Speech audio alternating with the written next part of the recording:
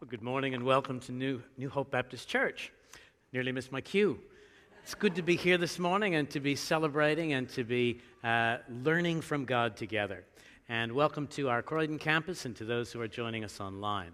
This morning we begin a new teaching series, and the theme, the big idea, is this word, inspired. It's a wonderful thing to feel inspired. Like you've been lifted, like you've been energized, like you've been elevated, like you've been in some way empowered. And we experience it in things around us. We'll listen to something and think, whoa, that was an inspired piece of music or talk or idea. We'll see it in people's actions, and it engages us. The world needs inspired people.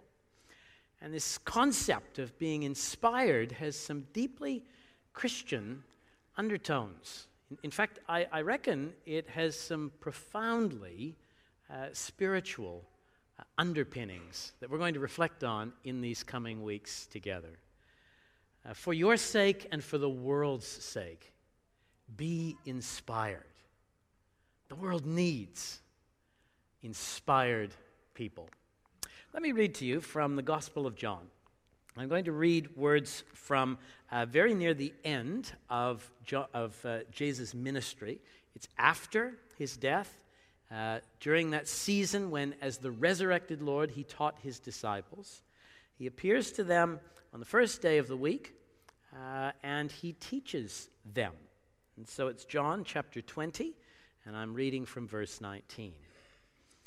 On the evening of the first day of the week, when the disciples were together, and the doors locked for fear of the Jewish leaders, Jesus came and stood among them and said, "Peace be with you." After he said this, he showed them his hands and side. The disciples were overjoyed when they saw the Lord. And Jesus said, "Peace be with you. As the Father has sent me, I am sending you." And with that, he breathed on them and said, "Receive the Holy Spirit. If you forgive anyone's sins, their sins are forgiven. If you do not forgive them, they are not forgiven." This is the word of the Lord, an encouragement and a challenge and an inspiration to us this morning. What do I mean by being inspired? Well, I mean something peculiarly Christian. I mean something decisively related to what's in this passage. And it's right there in that 22nd verse. Jesus breathed on them and said, "Receive the Holy Spirit." To be inspired is the opposite of expiring. If somebody expires, what's happened? No more breath, no more life. If someone is inspired, life has gone into them. Breath has gone into them. And this language is still very much alive in our casual communication. We'll say things like, "He gave up the ghost." Strange expression, unless you think of yourself as possessing the Holy Ghost as an aspect of your very living. Here's the risen Jesus in a room, which has been locked, by the way, because they're scared to death of the authorities, appearing, not with a key, but just appearing in the room, and speaking peace to his disciples, evoking joy in their hearts, and then breathing on them so that they might receive the Holy Spirit. The very words that are used here in John chapter 20 mirror words that are used in Genesis chapter 2. You may recall a narrative from the opening chapters of the Bible in which God, in his creative activity, forms the whole of the heavens and the earth, and then in his last act of glorious creation, he takes some clay and he forms a human being, and what does he do? He breathes into that clay, and that becomes a living being, a human person. It's that narrative that stands behind this action. It's that picture that is being paralleled here in John's gospel. And Jesus is saying in a very powerful way to his disciples, you are now to be new creations. We're starting over. I want you to think of yourself as being made anew because of the death and resurrection that Jesus has just walked through and that they are now witness to. I want you to experience your life as a fresh remaking. Paul will actually use that imagery later when he talks to his churches about what it is to be an inspiring person, an inspired person, someone who is a new creation. And this is the way we are to think of ourselves. For your own sake, be inspired. Let the living God breathe new life into your very self. It's a powerful image. The emotions in this little encounter with Jesus are quite rich and beautiful. Two big ideas, peace and joy. Peace in its fullest, richest sense, and joy that just overflows. It overwhelms them. And those are the emotions that human beings are meant to live with. There's a whole lot of other emotions that conflict, a whole lot of other things that we experience that are a profound challenge to us. But if we go back to Genesis, those early chapters, from the moment that God breathed into us the very gift of life, until the moment of human rebellion, the experience in that context was peace and joy. And that is what we are meant to experience. That is what the Spirit of the living God wants to bring into our lives and into our everyday journey. Peace is a very big concept in the Scripture. It's not just the end of a war. It's every good thing from God. It's a kind of fullness. It's that experience that you have in fleeting moments, where you sit someplace and the temperature is just right. And the vision in front of you is just perfect. And you feel just satisfied. Not too full, not too empty. You've just recently enjoyed something beautiful. And the thing that is most immediately in front of you is something that you cannot wait to do. And you're not thinking about any of the worries or any of the pressures or any of the anxieties. You feel at peace with yourself and with your friends and with the creation itself. There's a kind of a wholeness, a kind of a well-being that's deep and rich. The more I talk about it, the more it seems like a fairy tale. And it is the thing that God purposes for each of us. And it has something to do with God's amazing Spirit breathing freshly into us. Imagine if you could have a reboot like that. If you could have your clay form recharged with the Spirit of the living God. That's what's being promised here. That's what's being promised. You can go back to the factory and be rejuiced. You can be re-energized. You can be recreated, inspired, breathed into by God. There's joy when the disciples see Jesus, overwhelming joy. Joy because he is their friend. Joy because this is death conquered. Joy because they don't even know what this means. Joy because there's possibilities that they didn't even imagine. And this kind of experience is what God wants for us. It's what Jesus declares, peace, what he offers, joy, and what our lives need. And it almost seems too good to be true. For your sake, be inspired. For your sake, welcome whatever this is about. We're going to be talking about this for about 13 weeks, actually. As this series unfolds, we're going to talk more about what it means to know this Spirit of the living God, to walk in the way of the Spirit, to welcome these truths into our lives. And for your sake, welcome this. Open your heart and your life to this. Because there's something amazing that God does in the hearts of these disciples. As you read through the book of Acts, you'll see it.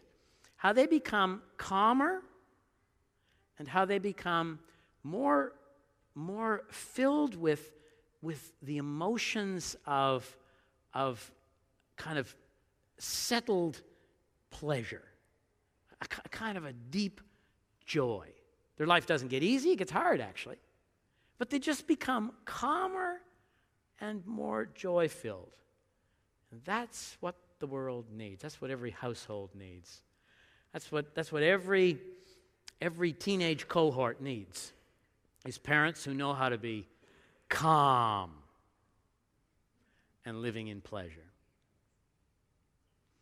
And by the way, teens, it's what all parents need, is teens that know how to be calm and filled with pleasure.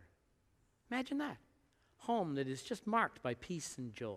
It's what every workplace needs, is for the shareholders to be calm and for the employees to be filled with joy. It's what every political environment needs. It's what every economic enterprise requires. It's what our whole world needs. For your sake, be inspired. For your sake, welcome what this text is on about. For the sake of peace and joy in you and around you, let God breathe on you.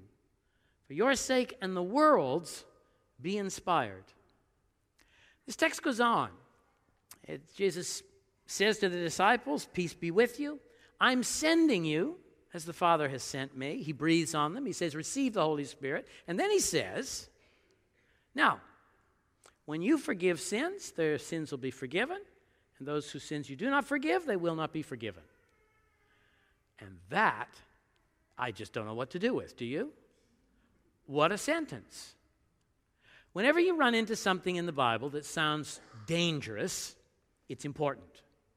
And that sentence sounds dangerous. Imagine saying to other people, right, you get to forgive or not forgive. It's up to you now. Is that going to make the world a better place? Makes me nervous. This phrase was actually, it appears in a slightly different form in Matthew's Gospel on 2 occasions.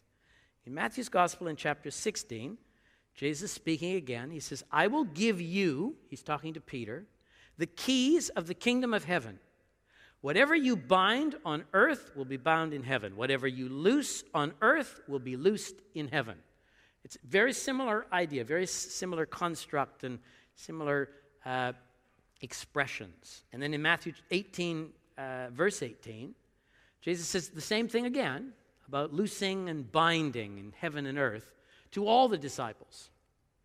This strange language about loosing and binding people, about remitting and retaining sins, is language that would have made sense in the first century in the context of the rabbis, the Sanhedrin, the Pharisees, and their religious rules and order. They were the ones who got to adjudicate, they were the ones who got to legislate what was right and wrong, who was right and wrong. They were the ones who made up the laws that bound you or set you free. And they were the ones who adjudicated whether you were guilty of breaking that law and your sins would be retained, or whether you were innocent of breaking a law and your sins would be remitted. They were the ones who had the legislative and judicial power in the nation. And so that's the context of all of this. And Jesus is saying, rather astonishingly, that now belongs to the followers of Jesus. The judiciary and the legislature belong to the followers of Jesus. So what would happen in the context of Israel's history is if there was a situation that was uncertain, well, the religious leaders would meet and they would try to work out. So this new thing that's happening, do we have a law for that? I don't think we do. We better make a law for that. Well, under what circumstance should we bind somebody? Well, if they do A, B, and C, that would be, no, you can't do that. We'll bind you up relative to that. If you do C and D, well, you'll be free. We'll loose you relative to that. And it's this imagery of being bound up and free relative to the law. Do you see it? We still experience it today. We still experience it today. You run a company, you run a business, you look at something in the books and you think, oh my goodness, now I don't know. Somebody better call the tax office and we will get a ruling on this. And then you wait to see if you will be bound or loosed. And it makes a world of difference. You wait to see if they will rule and say, no, your case doesn't fit in that law. You're fine. Go ahead and do that. That's great. Make more money. Or they will say to you, oh, no. We got a rule about that. You can't do that without paying us a lot more money. And you feel bound. Think about the city council. You want to do something on your property. You need to go and ask.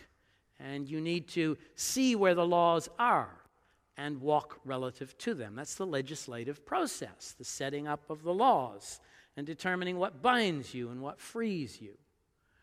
And then there's the judicial process, the remitting or retaining of sins. That's not when you call the tax office, that's when the tax office calls you. That's when the tax office calls you and they say, we've been going over your books. There's a problem here. We need to come and lean into your world and do a careful analysis. We need to tear your books apart to see whether or not your sins will be retained, meaning we're going to hold you accountable. There will be consequences to pay, or your sins will be remitted, forgiven. On this occasion, this will just be a warning. Even the airlines do this. Have you gone recently with a suitcase that's 8K and tried to get on an airplane when they say it needs to be 7K? I did that just recently. Seriously, my suitcase was 7.9K. And she said, we'll call it education.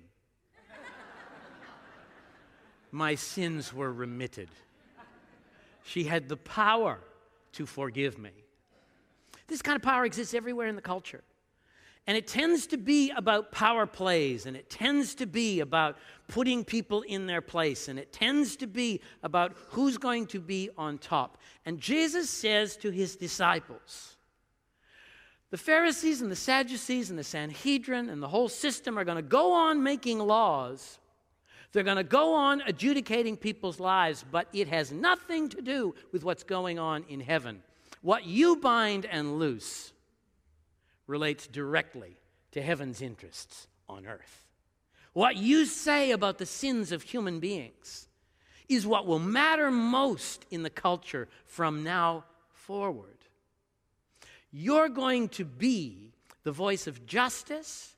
You're going to be the arbitrators of God's good purposes. You're going to walk in mercy. You're going to work on justice. And you're going to be humble as you do it. And this is astonishing. It's absolutely astonishing. Are you up for this? Because Jesus is saying that our job as his followers is to lean into other people's sins.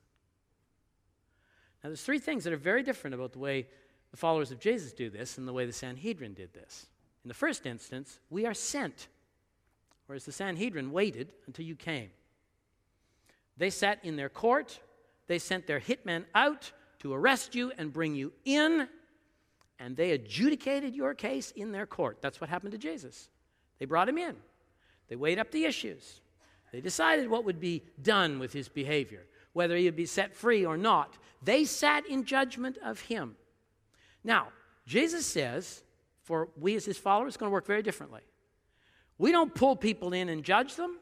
We go out to them and lean into their messy worlds and have something to say about the brokenness and the hurt and the pain of the world. Here's the second difference. You're not going to do this with a massive set of law books. You're going to do this with my Spirit. It is spirit and truth, not black letter law. It is my breath in you, my wisdom in you, my life in you that's going to motivate this whole exercise. And here's the third big difference. You're not going to do this according to your best insight and your best wisdom, working out who you would like to forgive and who you would not like to forgive. You're going to do this in the light of the cross and the resurrection of Jesus Christ. You're going to declare what God has done. You're going to tell people where the whole sin thing sits in the universe now, which is so different as you come to understand what the cross of Jesus means, what the resurrection of Jesus means, what the kingdom promise of God means. So when Jesus says to them, I'm sending you out as the Father sent me, and you're going to go and mess in people's lives and push right into their sins, he is saying, you get to be people who bring justice in this world.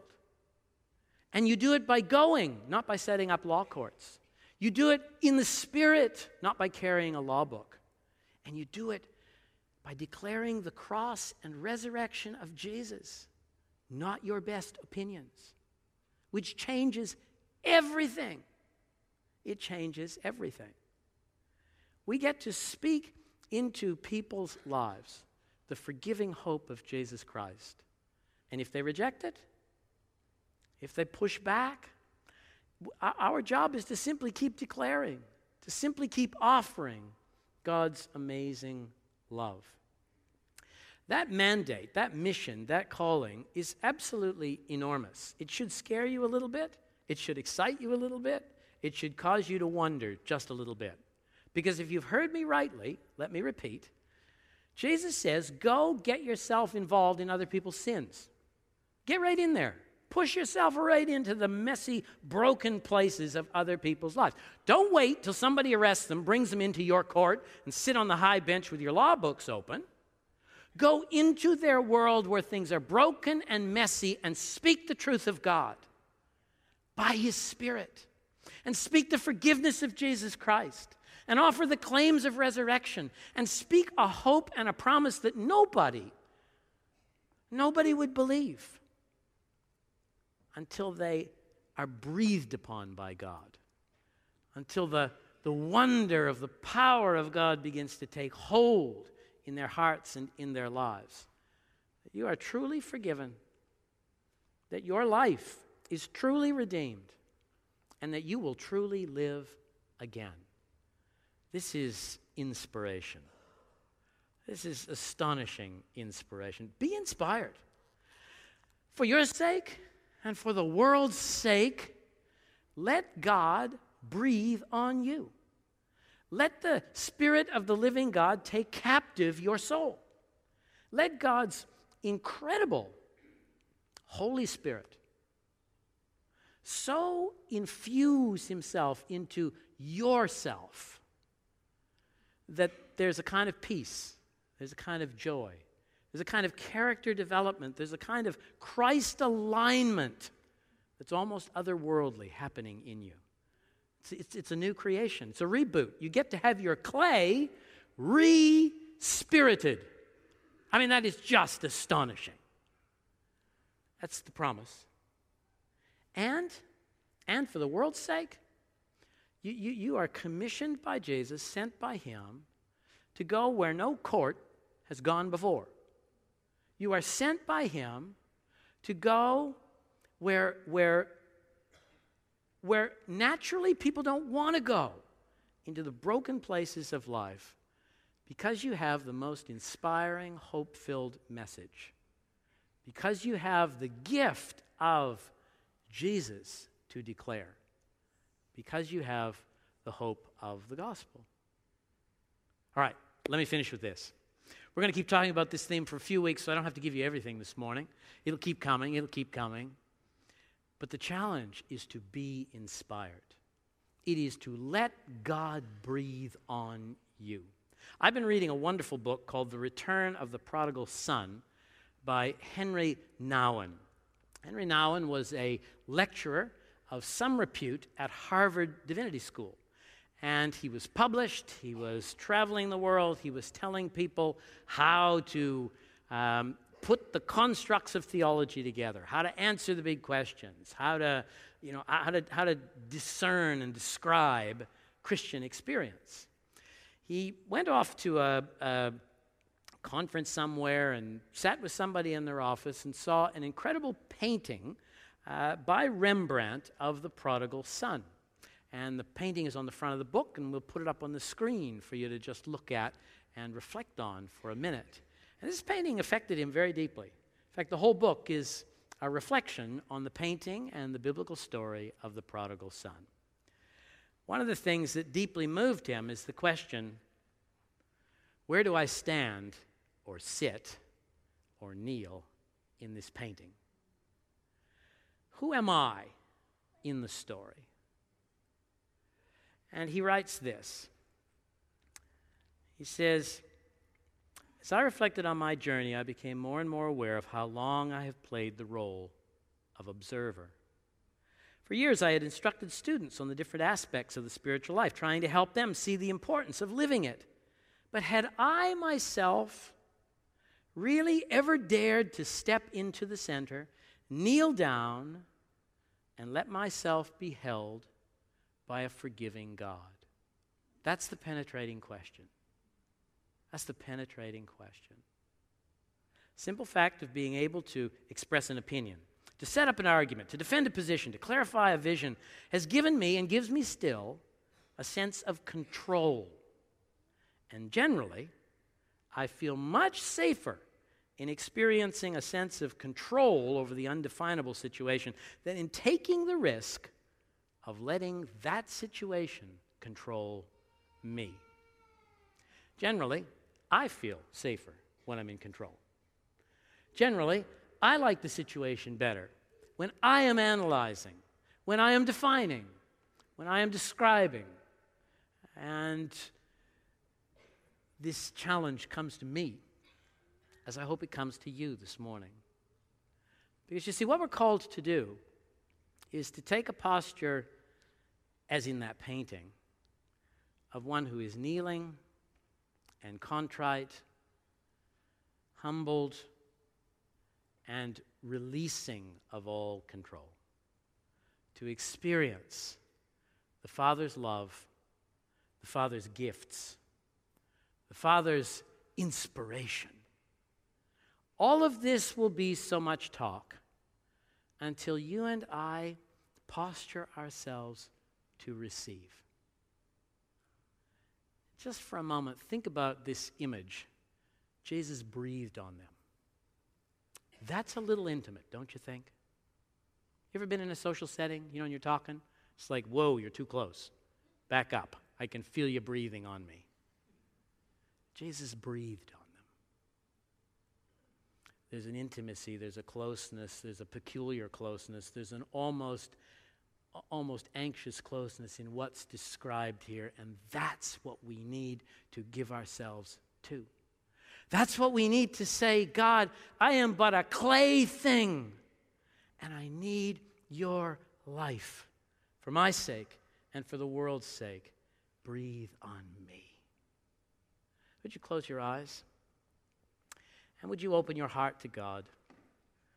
And would you tell him that you are kneeling, that your heart is open, that your life is available to be inspired by his Spirit? Do you have the courage this morning to invite that gift of breath, of spirit, of inspiration, for your own sake and for the world's. Be inspired. Welcome the breath of God this morning.